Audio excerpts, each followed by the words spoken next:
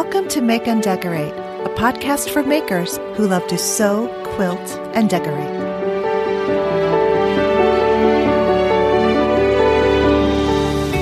Hello, everyone, and welcome to the Make and Decorate podcast. This is season 3, episode 61, originally published on December 3rd, 2020. And I am Stephanie. So welcome and thank you for joining me and listening. Today is going to be a great episode. My guest, Sandra Johnson, and I had the best conversation. When I was editing it, I just got so filled with joy and laughter and just, oh my gosh. So I hope you enjoy this episode as much as I do. So anyway, but before that, welcome to December, and winter in the Northern Hemisphere. So, anyway, hold on, you guys. I have to tell you guys, this is like the third time I am recording the beginning of this segment, because I was just talking. And then when I paused, I looked at the screen and I was like, oh, where is the recording? What is going on? So all of the settings here in my file had been like turned off. And so that's why it wasn't recording. So then I thought I fixed it and I fixed the one thing I noticed and then I recorded again and again, no recording. I feel like little minions came in and like messed with my file and then they're like sitting out there laughing at me. But anyway, it is recording now. I have enlarged the bar so that I can clearly see that it's recording. Okay, here we go. I just had to take a time out on that because it's just crazy. Okay, sorry. All right, so December. Oh, winter is definitely here. Yesterday when I left work, so I'm recording this on Tuesday, December 1st. So the cold, frigid weather got here yesterday morning, Monday. And maybe it was here Sunday, but I wasn't outdoors at all. So when I got out of work yesterday, it was 29 degrees Fahrenheit, freezing. Oh, it was the first day I had to wear like a big heavy wool scarf and gloves and, winter coat. And I was still freezing. But I was thinking about it and I'm like, in about a month or two, I am going to think so differently about a 29-degree day because in January, February, a 29-degree day is going to feel like a heat wave to us because we'll definitely be down in much more frigid temperatures like 0 and below. So it's just kind of funny that, how you have to acclimate to the changes in temperatures. But we're just not used to it yet. And the rest of this week is going to get nice again. As far as for our area, we're going to be, in the mid 40s. It's going to be sunny and beautiful. So yeah, winter keeps on kind of like teasing here and there and whipping us with super cold temps and then going back up. So it's coming. I know it is. But the other thing I look forward to in December is winter solstice. And if you have listened to my show for any length of time, you know that I say this every year, because the darkness, I just don't like it. I do not like it getting dark at 4:00 in the afternoon. So on the 21st, winter solstice and the first day of winter, I know that from that day forward until summer solstice, every day is going to get a little bit longer, a little bit more daylight. So I don't know. It's just like a mental thing that I look forward to because then I don't focus on the darkness so much after that day. I don't know. Are you guys like that? I definitely am.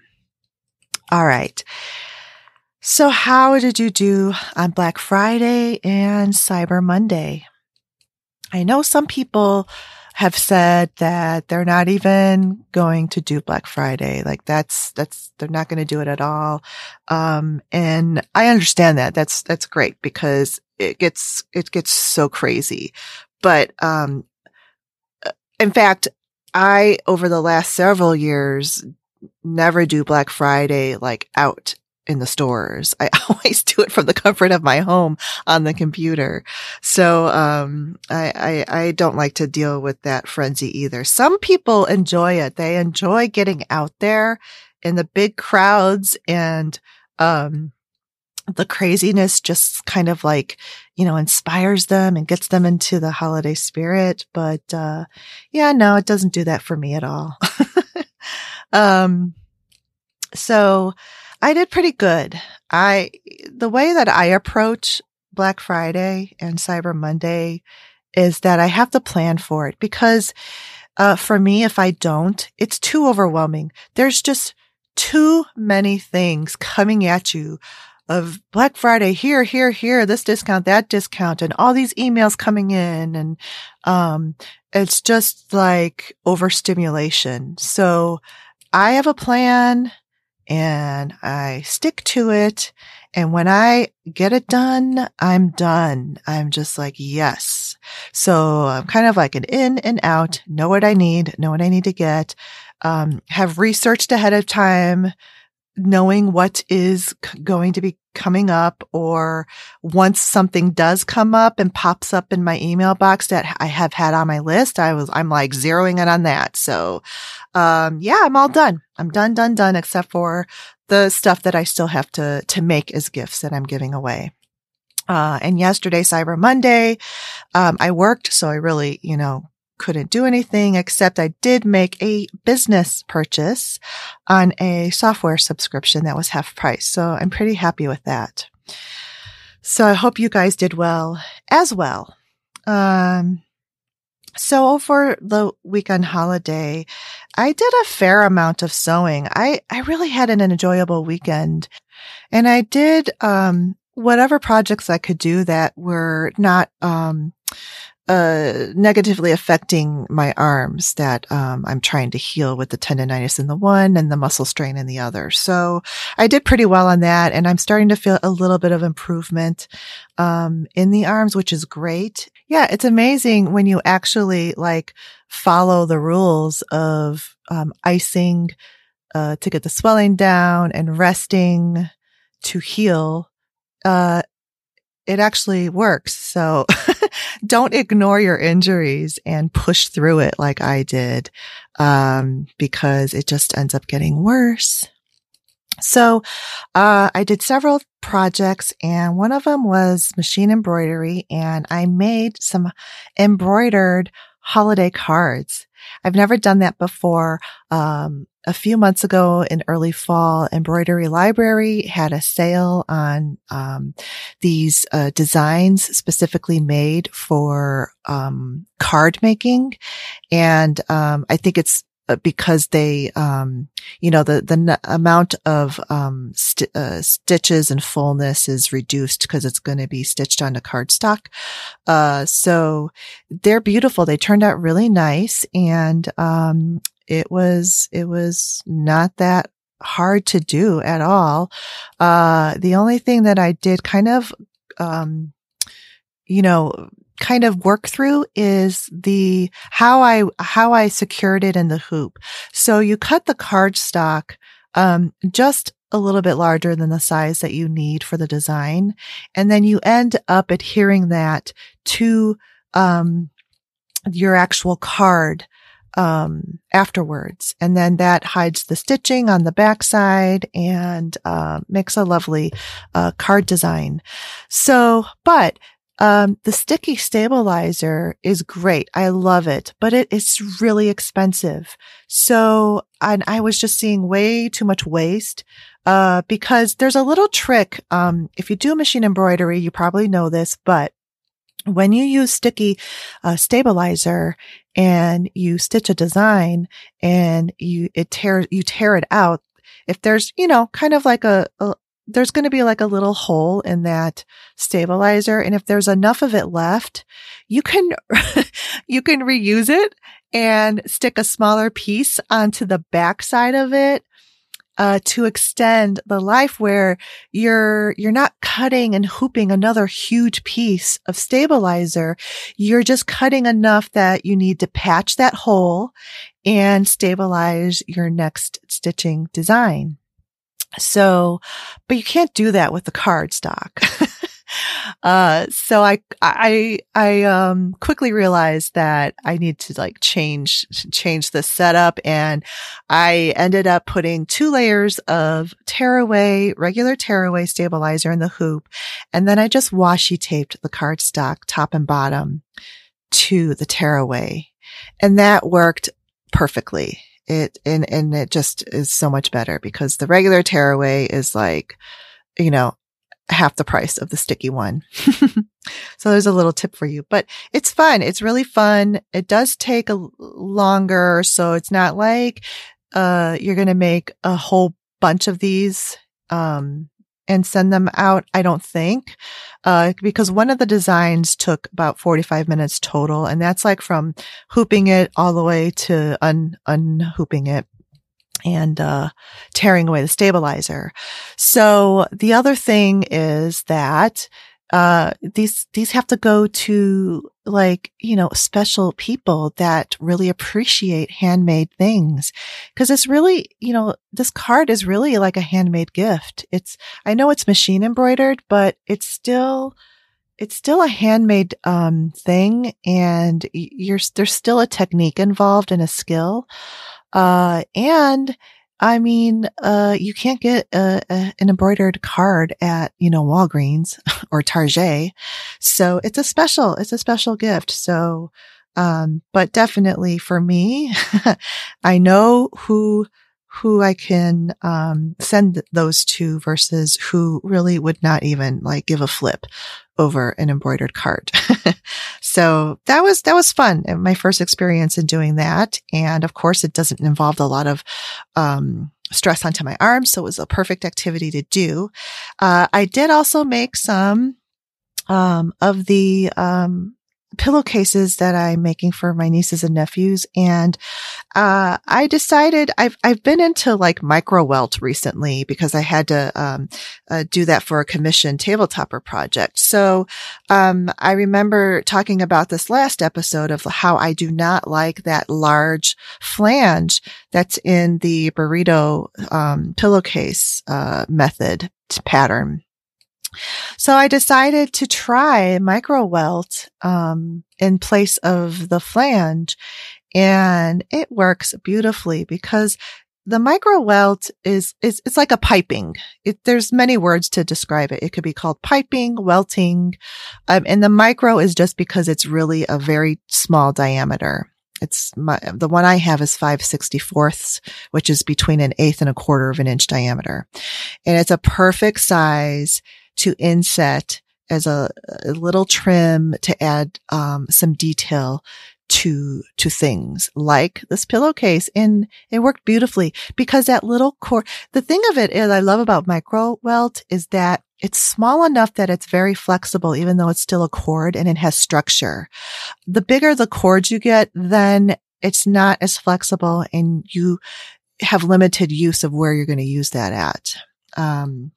So, it turned out really well. I'm really happy about it. And it doesn't take any time at all, to make the micro welt. I mean, it adds a little bit of time to your overall process, but it's not hard and it's fun. And to see, what it results in is really cool.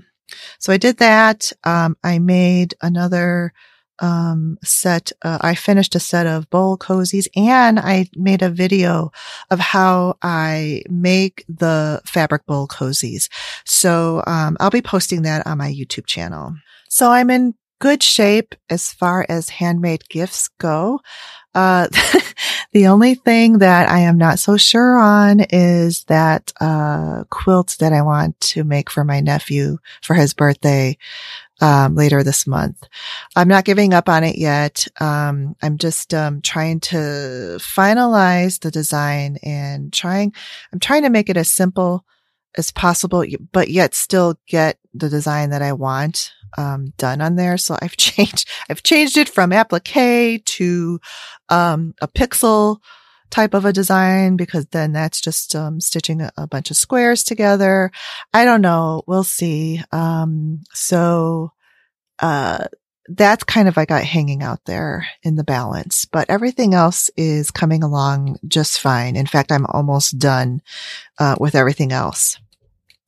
All right, so I'm going to finish my chit chat segment out with things that I've been watching and recommendations for you guys. So, okay, first of all, I just got to get this out of the way because I haven't talked about this in many episodes, is my Chicago Bears football team. Yes. They started off really well with like 5 wins, and I don't know, I think they might have been like a 5-0. I'm not sure, but it quickly deteriorated. And now it's just, this team is miserable and humiliating. It's just so hard to watch. In fact, we just couldn't watch past the first half of Sunday's game because, first of all, it was against our arch rival, the Green Bay Packers, and their performance was just, it was terrible. So hard to watch. It's the kind of thing where you can't help but watch, but you got your hands over your eyes and you're peeking through your fingers. It's that kind of stressful watching. So yeah. But anyway, so aside from that, I have been watching more Premier League, football or soccer. And ever since I saw that documentary on Amazon Prime about the Tottenham Spurs, I've really kind of connected with that team because you kind of like get this inside glimpse of who these players are and the coach and the organization. So I can now watch them and kind of like, oh yeah, that guy, blah, blah, blah. And the coach, he's a really interesting coach. And they've been doing really well. So yeah, I've got the NFL is disappointing me, but Premier League is very good. Okay, enough of sports. Hulu. Okay, so I've been watching, it's an older show. It's a BBC type of a show. It's called DCI Banks, and it first originally aired in 2010. So it's really old, but good. And if you like, mystery shows and sort of like the detective type shows, this is really, really good. I like the storylines and how they continued through the seasons. There's 5 seasons total. And, it took a while for me to get through all of this, but every now and then I would watch a couple of episodes. So that's a pretty good show. Netflix. There's a lot on Netflix. Netflix has been releasing tons of stuff, lots of Christmas movies and stuff, which I've been watching. And some of the ones, like I just finished watching, and this was sort of a binge watch last weekend, it's a series called Virgin River, and season 2 just came out. So I'm done with that. It's good. I would describe it as a silly, froofy, romantic, unrealistic show, but highly entertaining. And the scenery is absolutely gorgeous where this is filmed. It's supposed to be taking place in Northern California, and I'm familiar with all of the towns and stuff that they talk about on this show because we vacationed up there. And, in fact, they say Shelter Cove. So that's actually one of the places we stayed at. So it is absolutely very gorgeous up there. It's in Redwood territory, but this show is filmed in like, British Columbia, Vancouver, or whatever. So, anyway, but it's still gorgeous. It's such a pretty, scenery, and, the stories are kind of funny and quirky. So that's a good show. The Crown. That came out a few weeks ago, and my husband and I got through that in about a week. It's so good. It is really so good. This season was started in the early 80s and went through it was all about Prince Charles and Princess Diana and Camilla. So that that was really good. And I just read that they have been renewed for another season. So that will be interesting as it progresses. Another show that we watched a while ago as soon as it released is The Queen's Gambit.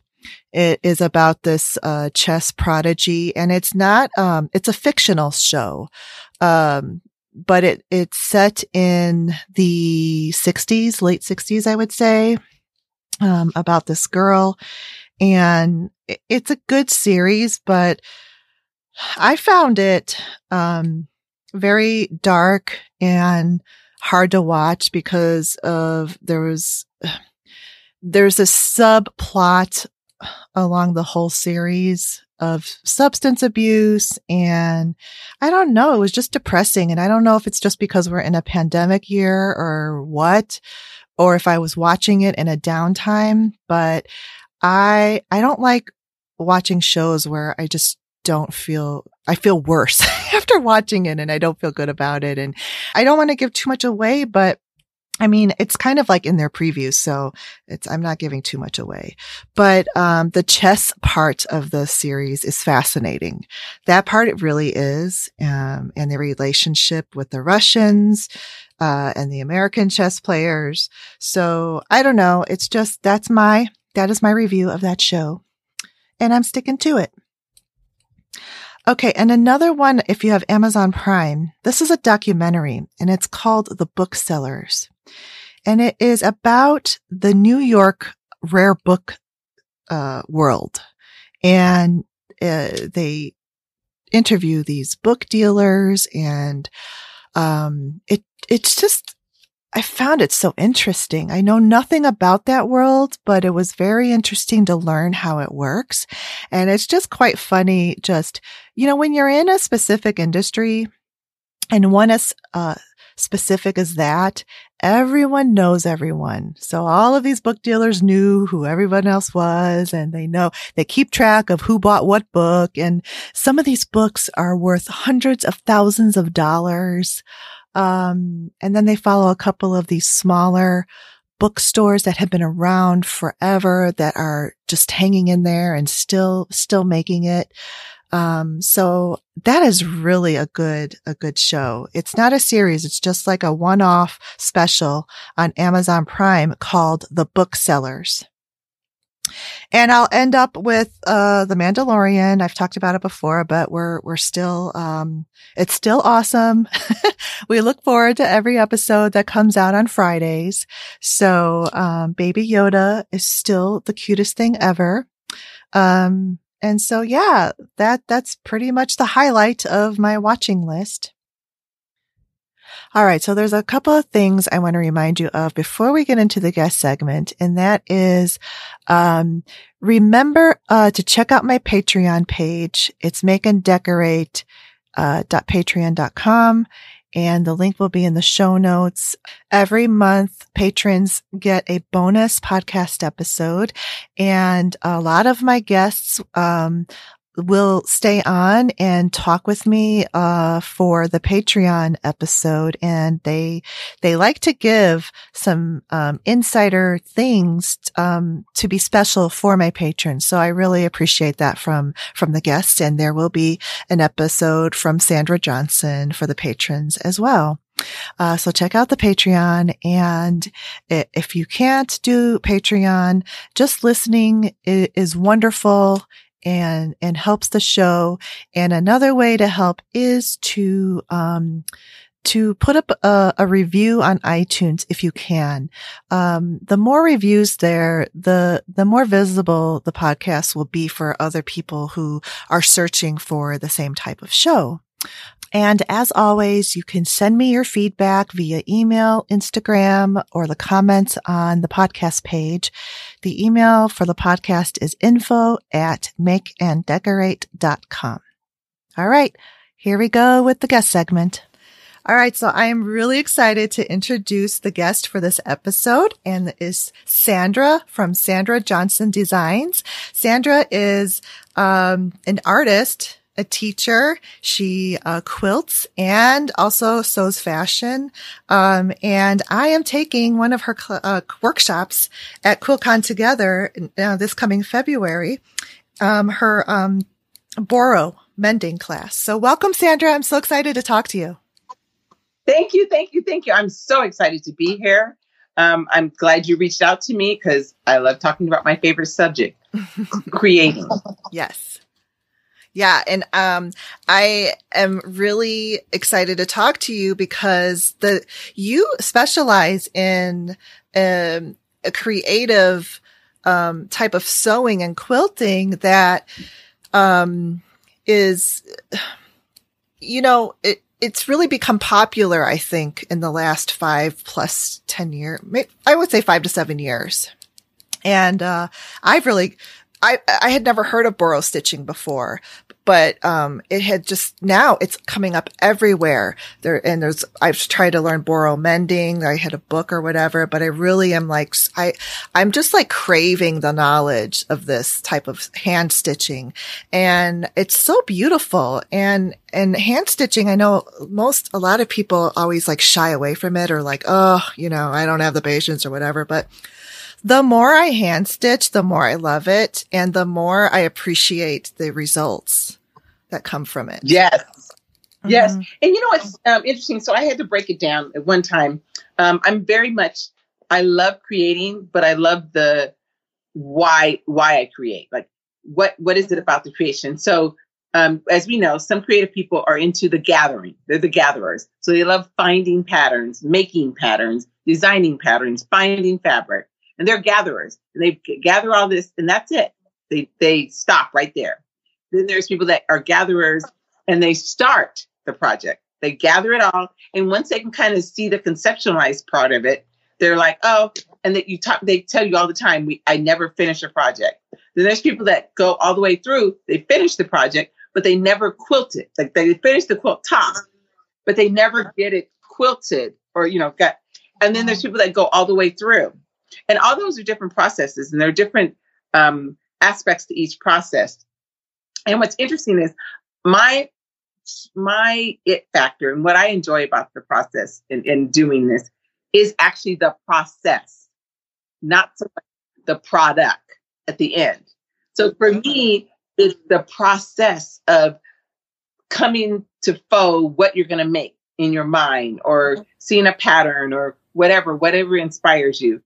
Buying the fabric, putting it all together. And so when hand stitching, what's so interesting for me about hand stitching is actually the process of the hand stitching, meaning threading the needle, holding the needle, because holding metal has a different feel to it than, let's say, holding thread or holding any type of plastic item. Mm-hmm. So you're holding a metal object.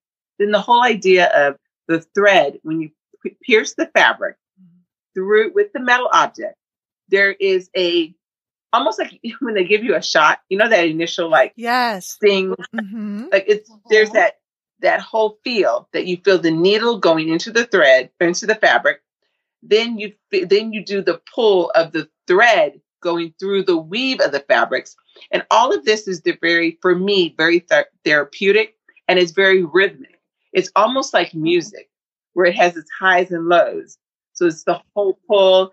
And that's what I think people get almost like a rhythmic, lethargic feel to it when you're stitching.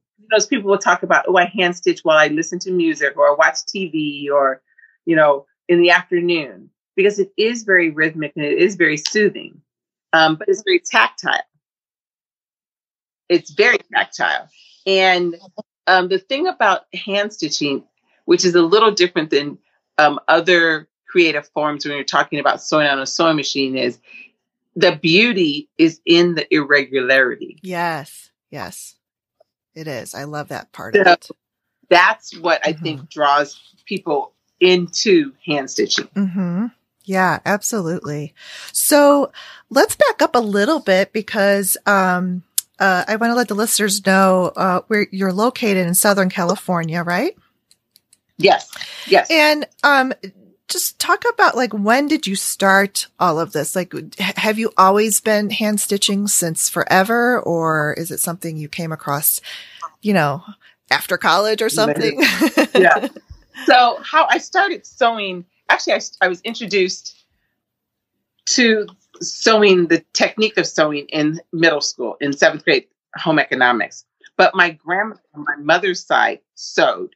But it's so funny. She sewed, but she didn't really teach me to sew. And I never really asked to learn how to sew.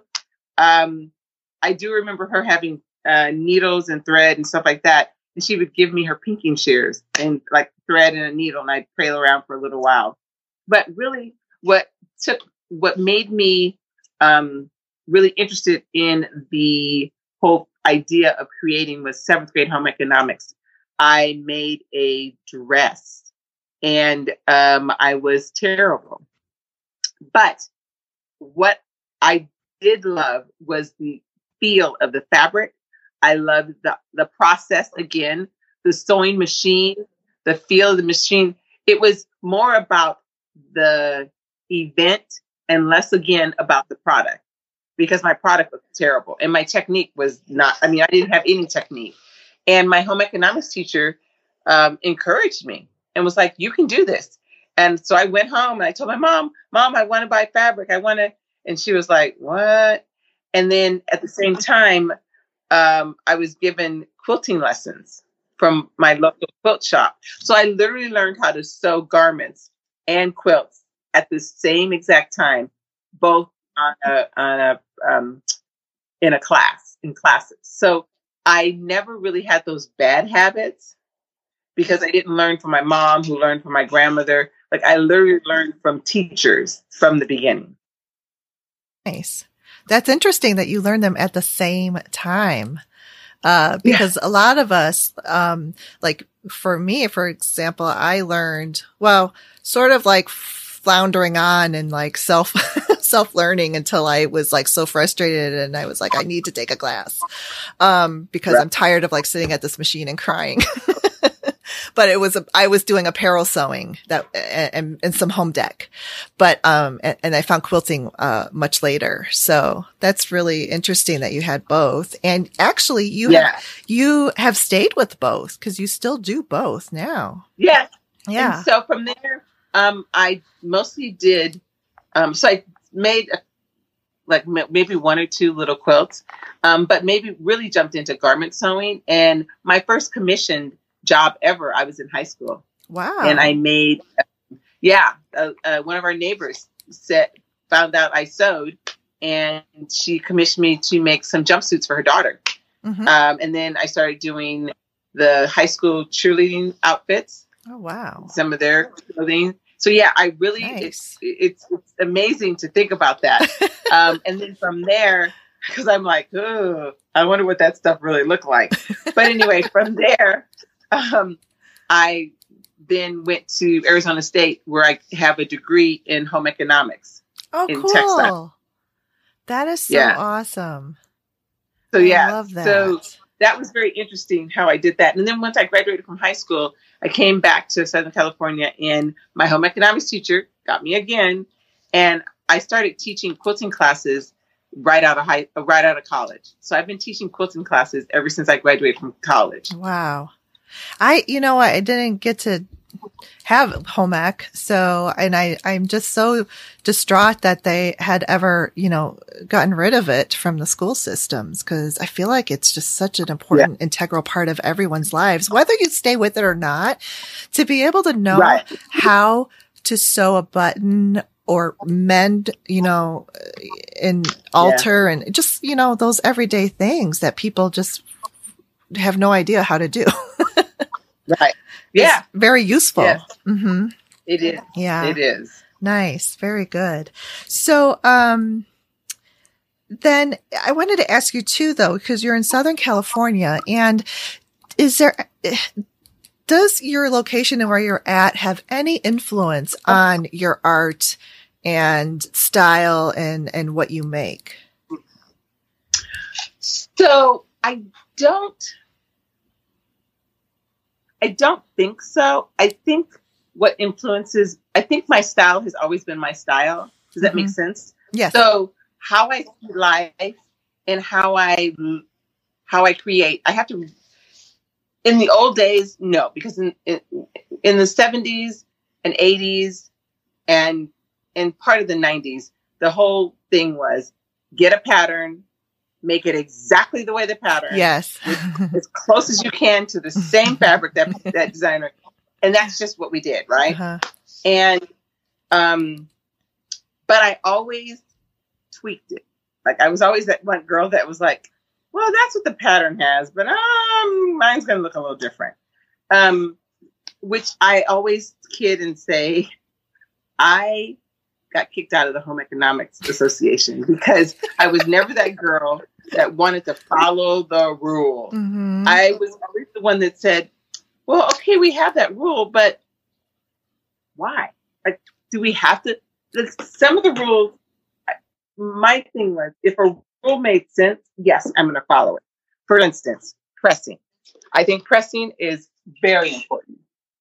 If you don't press your garments if you don't press during the process, you can just forget it. I also think cutting. If you don't cut it out right, forget it. If you can't sew a straight stitch, forget it. You know, there's certain things that, yes, you have to follow. But if one of my blocks is reversed, or if I choose to use different colors or different color schemes, or arrange the pattern differently so it actually looks different, that's my creative, ability and my creative outlook. Yeah, it really is. So I feel that for my students to be successful and for me to be successful as an instructor, my goal is for everyone to take a pattern or a process and use it as a guideline. Because when I create with all of who I am and all my life experiences. For you to try to create something just like I created, you're never going to hit the mark or the target because you're not me with my life experiences. So I feel like I can influence you by saying, oh, you're going to use red and green. Great. Why don't you use a little more red and green? But going back to what inspires me, just who I am as a person. I always say that I'm a B+ person because if you're an A person, you spend a lot of time doing it to get it to an A, and I want to do a lot of things.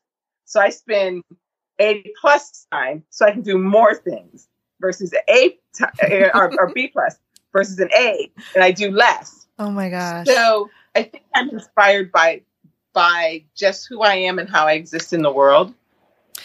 This is so fun for me because what you are explaining is you, and then giving that example of the A person, that was me. Like I was always, follow the rules, do it like you're supposed to, and don't afraid to make mistakes. And it's not until, getting better at it and knowing, that I can break the rules and I can just cause there have been times where I'm like, yes, you know what? I don't get that. But I'm going to do it anyway. Just follow the directions. But now I'm like, I've become much more closer to the B+ than the A+. And it's so much more liberating and fun. And you really do kind of develop your personality, and it shows through your process, right? Yes. Yeah. I remember the first class I taught, and I really pushed them. This is the first class I've ever had where I didn't show a color picture of the pattern. I showed a line drawing. Here's your line drawing of the pattern. And we went through the whole pattern. And I'm like, well, what's the border going to look like? I said, we don't know what the border is going to look like because we don't know what the center is going to look like.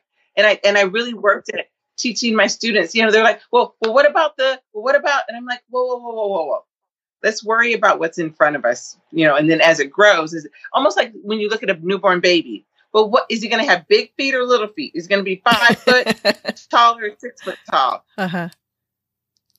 I don't know. Right. He's a newborn, right? Right. And so with creating, I realized that when a student or a person is reminded of their liberty to take advantage of what they want to do with a piece, the ownership is much deeper. Yeah. Yeah. So true. I love it. So, and it's probably why I have gotten more interested in the Boro and Sashiko and all of those like tactile, sewing arts too. Because there's that much, to me, they're that much more creative and that much more like putting your, stamp of who you are into what you're making. Right. I love that. Right. So let's talk about some of that. One of your specialties is that you really have a love for repurposing denim. And I love that. Yes. I think it's so cool, because I have a huge laundry basket. I moved it into our bedroom to try to, urge me to like, start taking them apart and create, having fabrics from it. But I've got to get, I've been ignoring it, but I love that that's what you do. And it's really piqued my interest. So talk about that, repurposing the denim. Okay. So how this all started was there was a time in my life where I was like, okay, you can continue to go out and buy things, but I really feel that we have resources. All of us have many of the resources we need to create. We don't need to go and buy more things or acquire more things. Buy them, get them free, whatever. And so I was sitting, I looked at this pile of denim like you, and I'm like, there's got to be something I can do with these jeans. There's got to be. But when and for me, I also do some research before I start creating. So when I did research and I looked at people that created with denim, what I found was when you looked at their quilts or anything that they created with denim, you saw the fact that they were a pair of pants at one point, and then you saw what they produced. And I wanted it to be the opposite. I hope that, and my target is that you look at a piece of, or at a quilt or a product that I create, a purse, a garment. And first, what you see is the beauty of that garment, that quilt, that purse. Then you realize it was made out of repurposed denim. Yes. Yes. And I think, yeah. And I think about one of the quilts that you have on your website, and it was a wall hanging, and it's a quilt. And that's exactly what it did for me. I noticed the different, colors of the denim and how they flowed with your, how you cut them and the quilt design. And it's beautiful. Right. And that's what my goal is to use denim as just like it's a fabric line. Some of it's darker, some of it's a heavier weave, so I really, and that's how I sort them, depending on what the project is. Nice. I really like that. And that's going to be one of your classes that you, workshops that you teach at the QuiltCon as well. Yeah. And we'll talk about those coming up in a few minutes, but now I want to, talk about, you also specialize in Sashiko and Boro. So yes, talk about just, what you love about it and also what the differences are between the two. Okay, so the difference is Boro is it's like what we call a running stitch or a stabbing stitch up and down, and it's usually straight. The Sashiko is a embroidery patterns, Japanese embroidery pattern, traditional patterns. Just like Americans have embroidery patterns, Europeans have, I have a book of ancient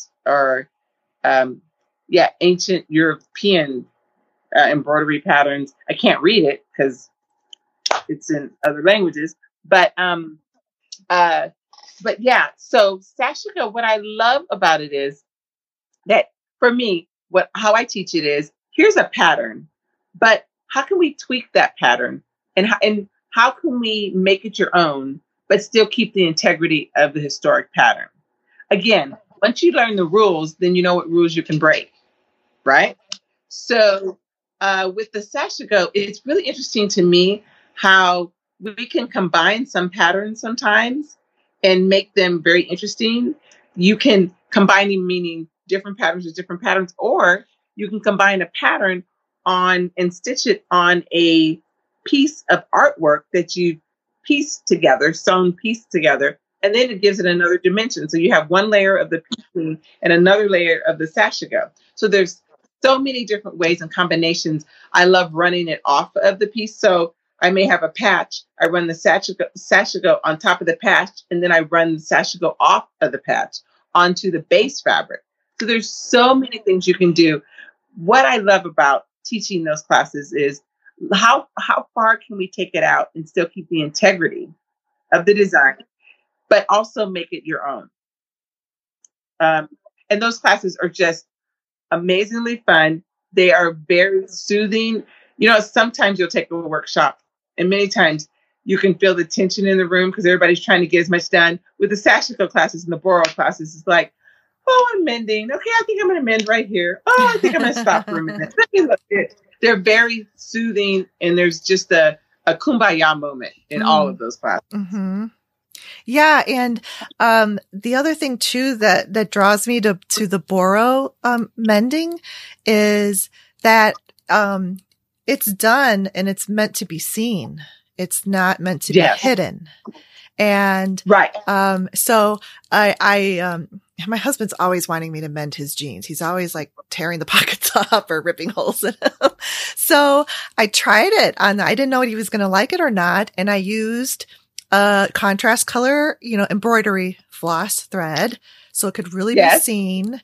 And I did what you did. I stitched off the patch onto the jean, and he really liked it. He was like, then he brought me like 3 other pairs of pants, but it really was fun. So that really got me like wanting more and more. So that's why I'm taking your course. And I just love the beauty of it. And it seems like everybody loves it. You don't have to love it just because it's your hobby or craft or what you do, but just like to wear something that someone's made with that, they love it. They absolutely. Yes, it doesn't take long. No. It's not like months. Like making a quilt, you're like, I gave my blood, sweat, and tears. I don't know if you saw, did you see my post today on Instagram? No. It's a little pair of overalls. Like it's probably for like a 6-month-old. What? No, the child was walking because I had a model wear them at one time. No, he was like a year old, but they're little overalls. And you put a couple patches and you're like, oh my God. I see it right now. So cute. Yeah. So listeners, I'll put her Instagram, but it's all the same. Sandra Johnson Designs. So her website, her Instagram, Facebook is all the same. And this little cute pair of denim overalls, they have little patches of different types of fabric, and she has the boro stitches that really you can see. Oh, it's so cute. Love it. Yeah. Yeah. Yeah. So, it's things like that where you're like, oh my gosh. I had a girlfriend who had a dress that was a linen dress, and it was just kind of plain. Mm-hmm. And I said, why don't you put some patches on it? And she's like, oh, it's her favorite dress now. Like she never wore the dress for like 5 years. Yeah. And she put some patches on there and she's like, oh my gosh, it made the difference. It just took it from, just blah to like, this is amazing. Mm-hmm. The overalls I wear that I've posted several times, my overalls, it's the funniest thing. Mm-hmm. People like, I was in the what office? A doctor's office. And it was, what office was it? Oh, my knee. I was having problems with my knee. Mm. And so it was a lot of geriatric people were in this office. And I was like, oh my God. And so, but every time I would go, orthopedic surgeon, every time I would go, these little old ladies and these men would be like, I love your overalls. I love your overalls. I'm like, these are like, and it's just everywhere. And so, when I first made them and first put patches on them, I was like, okay, people are going to think I'm crazy. But no, and I did it 6 years ago. Mm-hmm. I actually made those 6 years ago. Mm. And now it's like the end thing. And I'm like, okay, I'm ahead of the time. Yeah, Woo-hoo! you were. See, because now it's like exploded. It's everywhere. And that's another thing I wanted to ask you is what have you experienced with the growth and popularity in all of this boro mending and hand stitching? So it's interesting you say that. I feel like I've always, I identified myself in college as an innovator. You know how you go and they talk about the different groups in this world. Mm-hmm. And I've always been the type person that would catch on to something way ahead of anybody else. And so I'm always like, oh God, people are going to think I'm crazy. This is like, why am I doing this? But I always felt like it was the right thing to do. For instance, my garments that I make out of vintage quilts, there's people on the internet, and people always send me, hey, so-and-so selling this. You should do this. I don't want to, my it factor is teaching. I don't want to produce things to sell them. I mean, that's just not really the lane I want to be in. But there's people that sell their quilted garments for thousands of dollars. Oh, yes. I've looked at some of those. Mm-hmm. Actually, I went on your Pinterest. You've pinned some of those. And it's like, $1,500 for this. And it's absolutely gorgeous, though. And Yes. Oh, they're beautiful. Gorgeous. And I'm like, you saw my quilted pants that I wore at QuiltCon 2 years ago? Yes. That was like literally, it took me about a year. So I had the quilt, and those are big blocks. Those are big, bold blocks. Mm-hmm. And so I live in a condo, and so you can look down to the first floor. And I took pictures, and I was like, okay, is that going to work? How's size-wise, and where do you want the triangles on your body? Everything. And so finally, about 2 years later, I was like, you know what? I'm going to go for it. I'm going to go for it. I think this will work. And I made them, and then when I wore them in Nashville at QuiltCon, I was the most hashtag person out of all the QuiltCon. That went viral. And I'm like, they're so comfortable. And people are like, oh, only you could wear them. I'm like, no, it's a matter of placement. Yeah. Like, first of all, they're high-waisted. The way I made them, they're very slimming. And it's interesting, the batting that they were used, those quilts are probably about 50 years old. The batting is this cotton batting, or maybe it was wool, but whatever the batting is, you don't get hot, so you don't sweat, but yet it keeps you cool. But when it's hot, it doesn't make you warmer. That sounds like wool. That's what I think.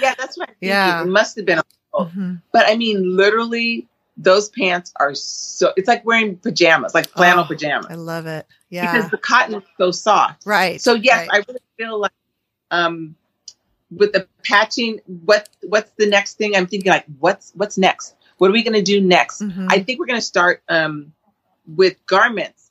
We're going to start generally getting curvier, because we've been the very skinny narrow and tight. Yeah. And so we're going to start bellying out. You notice the sleeves. We started doing belly, sleeves that are larger. Uh-huh. But generally speaking, the history has shown it. When the economy is good, we use more fabric. When the economy is bad, less fabric is used. Oh, that makes sense. Yeah, I could understand that. So, Oh, cool. Really nice. Yeah. My mind is always blown by, uber creative people like you. And, there was a time where it would have been sacrilege for me to even think about cutting into a quilt and making something else out of it. But now I can't wait. I'm like, I want to, do this. I just saw someone post today. She had a quilt. It was red and white, and it was all tattered around the edges. And she had cut out 4 or 5 Christmas stockings from it. Yeah. And was repurposing it. And I loved it. I love it. I love it so much. So I get so excited about this now. Think about this. Mm-hmm. When I acquired those quilts, they weren't my quilts. They weren't from my family. The people that made them were passed away. I had a choice to either take those quilts and put them in a pile with all the rest of the quilts that I have made, or making them into garments and allowing non-creative, non-quilting people to see them, to maybe be inspired. Sure. Yeah. Or educate them. Yeah. So my bomber jacket, and all my wraparound skirts and my pants, all the garments that I have that I've worn out into the world have been seen by more people than those quilts ever were before. Absolutely. Yeah, that's a great point. And it is so true. And, I feel the same way, just like, kind of like taking a little diversion here, but like, and I told my sister this too, but like I pull out this nice china I have because I love tea, especially in the fall and winter. And she's like, what are you doing? I'm like, you got to use this stuff. It can't just sit put away, Yes. And you never use it. And then time goes by and goodbye. Now it's going to go to whoever else is going to store it in their cabinet. Exactly. Yeah. No, you're exactly right. Yeah. So that's a good point with those quilts. And, so you mentioned this bomber jacket, which is absolutely beautiful. And you have a workshop for that too. But there was also a denim jacket that I saw, and you had, in the what's that called? The yoke, the panel on the back with with the Sasha Coke. What is it? Clamshell? Yes. Is it a clamshell? Yes. Yeah. But it was in really pretty, different coordinating colors, and it really made it stand out. Yeah. Beautiful. Yes. So what I did was it's in the yoke and in the yoke and in the back. And so what I did was I used, green going around the circles, and there were different colors of green. Mm-hmm. And then I used pink, which crisscrossed it. And I noticed that. Again, yeah. Yes. So it's the thing is, I try to inspire people to think outside the box. So if I can tell you to think outside the box, or I can think outside the box, which will then generate you to think outside the box. So that was all about perspective and colors, and what colors will do, and how does your eye read those colors. And we all know about variegated thread, but many times we don't think about mixing thread colors, right, without having them look kind of like contrived. Yeah. You want it to have for me, for my aesthetic, and for my look, I wanted to have a class. Yes. Or like a level of sophistication where it's just not like all over the place. Chaos. Right. It's kind of like a controlled chaos. Yeah. Yeah.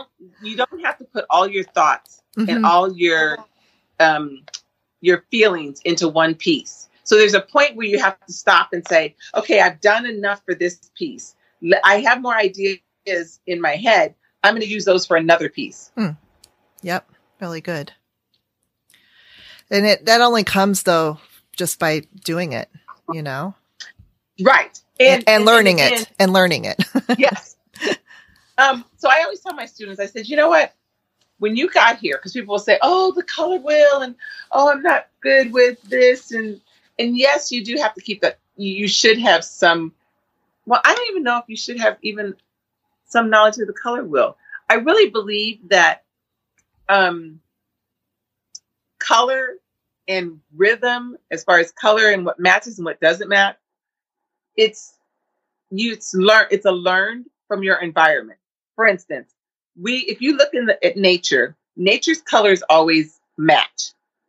And because you're looking at nature and your surroundings from birth, you then are putting a key together in your head of what matches and what doesn't match.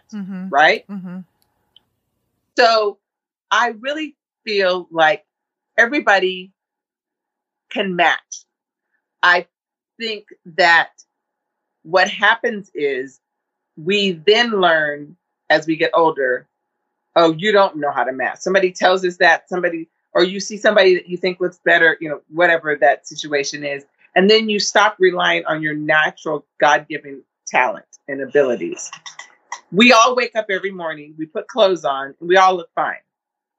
even when I see people that I look and I go, that doesn't match, I try to figure out what the formula is that they use that they thought that matched, because they did.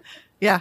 And there is a formula. Who is it? I'm trying to think of designers that really mix. They mix patterns, they mix colors, and always, and you're like, oh my gosh, that whole line of fabric, I mean, not fabric, that whole line of clothing matches, but they'll take a big print and a smaller print. They'll use usually a black and a white that will tone down their very vibrant colors. Betsy Johnson? Yes. Yes. Her, but something like that, like a Betsy, you know what I mean? Yeah. Where you're like, how did they get that? And so I've had the fortune of Miss Sony does that too. Sorry. Yeah. Yes. I love Miss Sony. Who else? Alexander Henry fabric. Oh, yes. Yes. Yeah. They do that. I actually know them.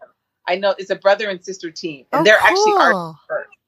Yes. So they're artists, and then they take, and they'll paint it, and then they take and transfer it to fabric. But they do that a lot. They'll do like bold, and there's a rhythm to it, but it's not the traditional. Yeah. Like, here's a print. Here's a small print. Here's a bigger print.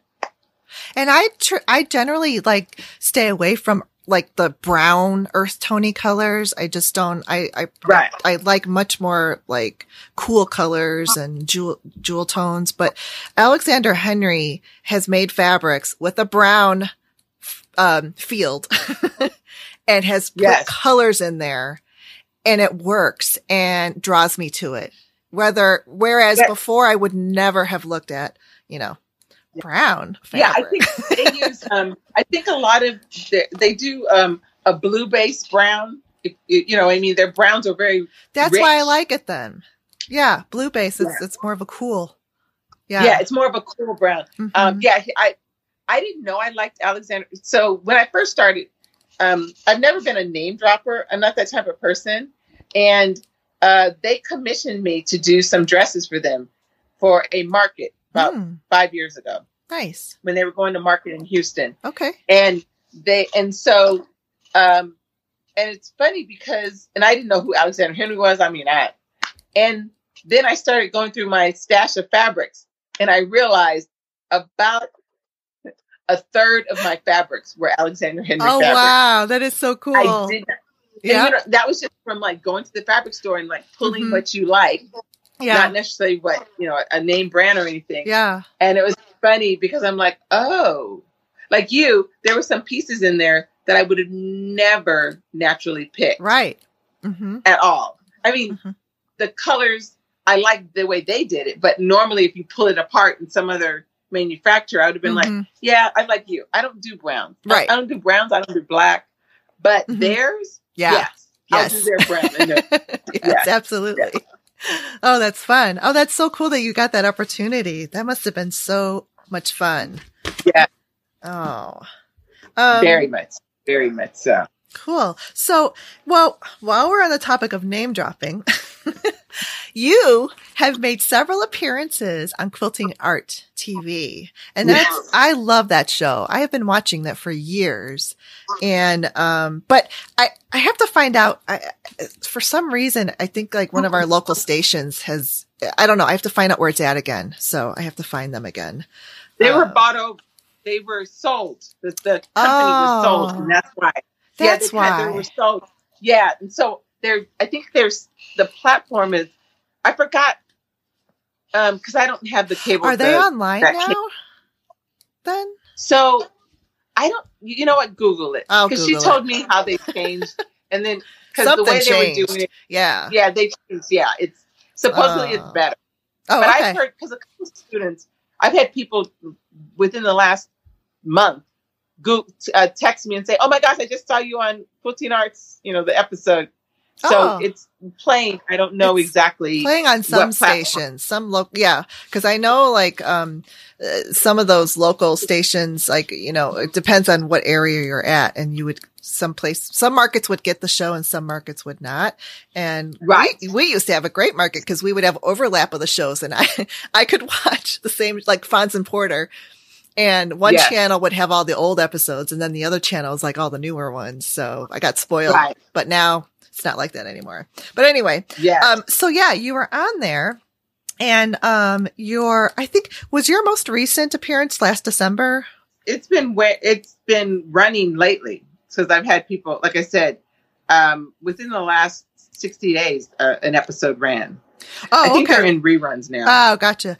Well, I've written down like 3 of them, which I think are your most recent ones that you filmed. Okay. So one of them was wearable art from vintage quilts, which we were talking about. And another one was Boro and Sashiko embellishment on jeans, which is a lot of fun. And the other one was I think you did that one first. You did deconstructing jeans first. Like you were taking a pocket off of a pair of jeans. Yes. And then you did the stitching, the Boro stitching on top of the jeans. Right. So, but talk about quilting arts, because I love that show, and I love all the artists that appear on there. Yeah. What's neat about quilting arts is, so it's really, it's what it is. It's an hors d'oeuvre, I would say, into what different designers do. Mm-hmm. And so once you see somebody, you would then say, "Ooh, I like this person, Mary Sue. Let me go on her website. Let me see more about that process." So it's really an overview of, or a small part of a process that somebody does. And so it's really good because I feel like it gives you an overview of many artists. Yeah. So something you would have never thought about. Oh, I think I'd be interested in learning that. Or, oh, I want to know more about her or him. Or, oh, I want to know more about that technique. And so it's very informative and very educational, but in a quick synopsis. Yeah. You know, they're quick segments. Long, right. You're not like, okay, hurry up because I got to go pick up my dog. You know, you know what I mean? So I thought it was very good. Pokey Boaton is who actually started. I know. The one that, yes. Love her. So that was her baby, her and her husband at the time. And she did a fantastic job. And now it's taken off, and it is an amazing opportunity to show off what you're doing. And I was so honored when they reached out to me and they're like, "Please, could you?" I'm like, "Yeah." And I ended up, when I taped my show, it was in Cleveland. Okay. So a California girl goes to Cleveland. And when was it? It was a cold time of the year? April. No. So okay. The weather was like supposed to be 70 or something like that. That's nice. Well, I didn't know that you guys have these last storms before, like you have that last winter storm. Mm-hmm. Well, guess what? I had a layover in Vegas, and I look up and they said it's snowing, and I'm like, so I ran and got a coat. But when I got there, I was the only one with the coat. Everybody else was like, it was literally snowing, and people had flip flops on. I was like, it's snowing. I know, it's ridiculous. Like, yeah, it is. It really is ridiculous. It's just like the second. Sometimes they just think that, well, it's April, it's time to pull out even though it's like still 30, it's still 32 degrees outside, you know. My husband will do that. He'll be putting a pair of shorts on. He's like, "Oh, it's hot outside." And I was like, no, it's really not. I know, but for them it was. Yeah. And California girl, I got boots. And we all kind of get like that because I'm the same way. Like I really like it cooler than hotter. So you kind of get used to that when you live in a colder climate. Right. Yeah, because we went to Arizona one time in February, and the weather out there was beautiful. It was like 60s and 70s, and my husband and I were golfing, and like everybody had like coats and jackets on, and here we are. We're like, this is like a heat wave. They must have thought we were so weird. Right. So, yeah. Right. Definitely. Yes. That's so good. So, all right. And we just have, a couple more things and then we're all done. But, so the quilting arts, and you mentioned Pokey Boaton, and she now runs, this Craft Napa event every year. Yes. And you are teaching it, even though it's going to be virtual in January coming up, and you're teaching the bomber jacket class. Yes. And so I'm, you know what? I've always had a passion for teaching clothing construction, but I try to call it clothing in 4 hours. Mm-hmm. My whole thing is, if you can't get a project done in 4 hours, it's not going to make it. None of this like working on a project for a week and the tailoring and the. I'm like, no. But I don't want my clothes, the garments that I make, to look like they were made in 4 hours. Right. So that workshop, you can actually complete it during the workshop period. Oh, I love the that. way it's put together. Oh, it's amazing. I mean, I'm talking with the zipper in and everything. Wow. And so I'm so excited. I've taught that class several times before, and the students do get the garment. There's always one or two that actually get it all done. A couple of people take a little longer to process, to really get started. And I'm like, just jump in. Because basically what you do is you take a quilt top. So you take a quilt. And when I say a quilt top, it could be, you could actually quilt something and then cut it. So it doesn't have to be a total complete quilt top, but you do need it have all the 3 layers together and already stitched it. I see. And then what I do is I have denim sleeves, because everything has to have denim on it that I make. So I have but you don't have to use denim sleeves. You could use whatever you want. Corduroy. Corduroy's coming back in town. I know. I love corduroy. Corduroy pants oh, yeah, I'm so excited. Yeah. Yeah. So, which is funny because it's like 80 degrees here. Here I'm wearing corduroy pants, but whatever. I'm in California. We can do that. So that class I'll be teaching virtually. I'm so excited because it is such a fun class, and every jacket looks different. Mm-hmm. Everybody's jacket looks different. There is a little hand stitching on it if you want. You don't have to, but there is a component where I teach the boro stitching on the front or down the sleeve, I think it is. Yes, so, that's what I love about that. Really yeah. I love the layers. I love all that dimension. And you just gave me a great idea when you said that it doesn't have to be a completed quilt.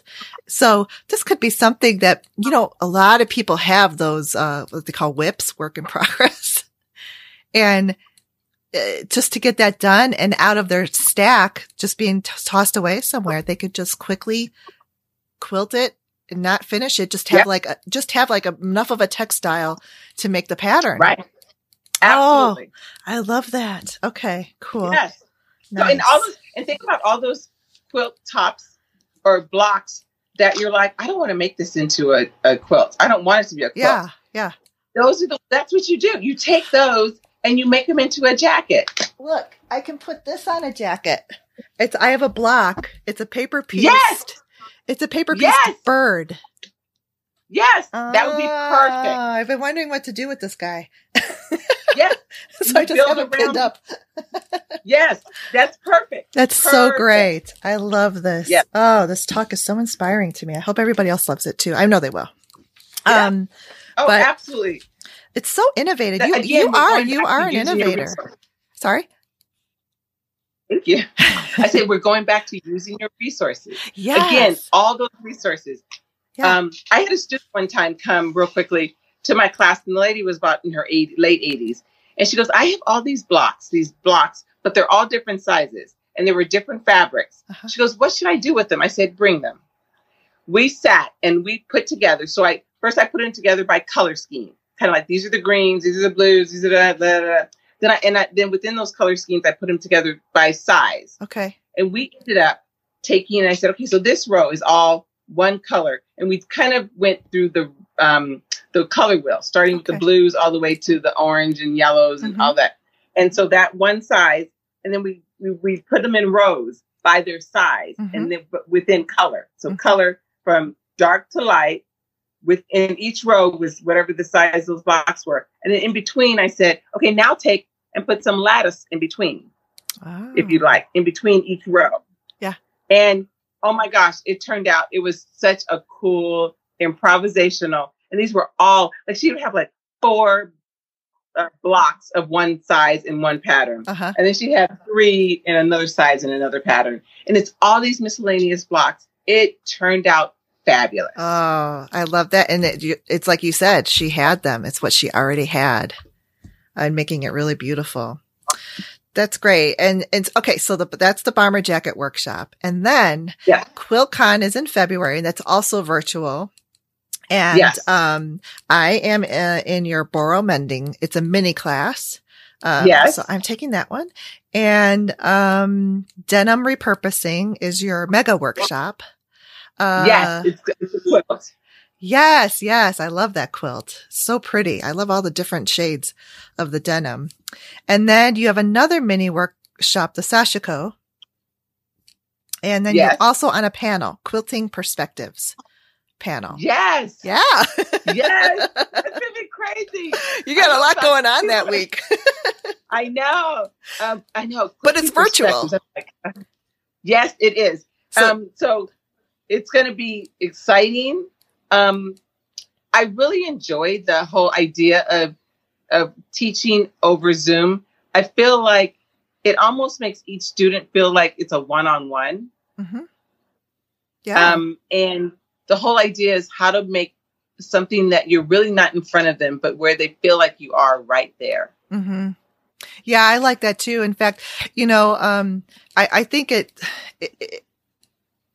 I'm more conducive to that kind of a learning environment versus being in a large class. Because I do kind of get that like focused, lesson, and I can learn and I can pause, rewind. So I love that part of it from pre-recorded classes like that. So, I'm looking forward to it. And, so there, I forgot, I don't have my schedule out now, but episode is going to come out well before, the QuiltCon. So any listeners, that have been thinking about it, you should check the catalog of QuiltCon together and see if any of, there's room left in some of these classes. I know some of them are already filled up. But I did go on a wait list on a couple of them, so we'll see what happens. But, I'm so excited. I just can't wait for this. And I've never been to a QuiltCon before, so I'm looking forward to this. It's just that, there's a lot. When you go to an in-person thing like that, an event like that, there's the travel and your lodging and the cost of the courses and your materials, and it all adds up. So this is a great way for me to experience it where I don't have to go bankrupt. Yes, exactly. It's fabulous. I love it. Good. I'm so looking forward to that. And I really am glad that you came on to the show. When I was signing up for these classes and, I was, I'm in between seasons now. So we're recording now for my third season that's coming up. And I was just like, you know what? I wonder if any of these instructors would like to be on the show. So that's why I just started emailing, and a couple of you are. Yeah, really great. So, thanks. Thanks so much for coming on and sharing, your knowledge and experience and your passion for this wonderful art that anybody can do, because a lot of it by hand, all you need is a needle and thread. That's the other great thing about it, right? Yeah. You don't need a fancy machine. Nope. You don't need a fancy machine, needle and thread, and fabric. You do need fabric. Yes. And maybe a thimble. Yes, definitely. Well, thank you for asking me. I'm so excited. Yes. It's been a pleasure talking with you. Okay. And we'll have you back again too. So thanks so much. All right. Bye-bye. Bye. Yay. Thanks for listening to the Make and Decorate podcast. The podcast is produced, recorded, and edited by Stephanie Socha. Until next time, have a great day. Bye.